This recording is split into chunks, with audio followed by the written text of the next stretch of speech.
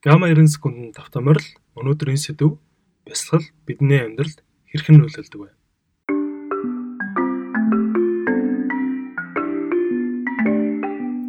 Бясалгал хийснээр 3 төрлийн маш чухал үр дүн гардаг.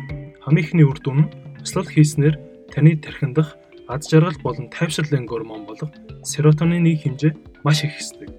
Серотонины хэмжээ ихснээр та өөрийгөө илүү тайван, асуудалгүй, стрессгүй гэж илүү тайвнаар мэдрэхэд маш ихээр тусалдаг. Бясалгал хийсний хоёр дахь давуу тал. Бясалгал хийснээр та илүү анхаарал төвлөрүүлэх чадвараа сайжруулах боломжтой.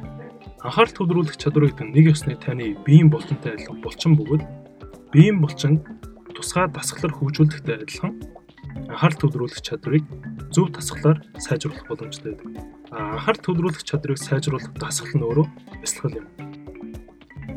Бясалгал хийснээр гарах 3 дахь үр дүн. Хүн болгоны амьдралд янз бүрийн зүйл тохиолдно. Янз бүрийн мэдрэмж бий төрнө. Тэр мэдрэмжийн зөв хариулт үзүүлэх чадрыг бясалгал бидэнд олгодог. Бясалгалын нэг үндсэн хийдэг дасгал нь бид төрж байгаа ямар нэгэн мэдрэмжинд ямар нэгэн хариулт үзүүлэхгүйгээр зөвхөн ажиглах тухай байдаг. Энэ зуршлыг та илүү өөртөө бий болгосноор ирээдүйд бий болох янз бүрийн мэдрэмж тааг үйл явдлуудад илүү тайван, амгалан байх чадварт суралцах юм. Ингээд дараагийн дугаараар уулзцгаая.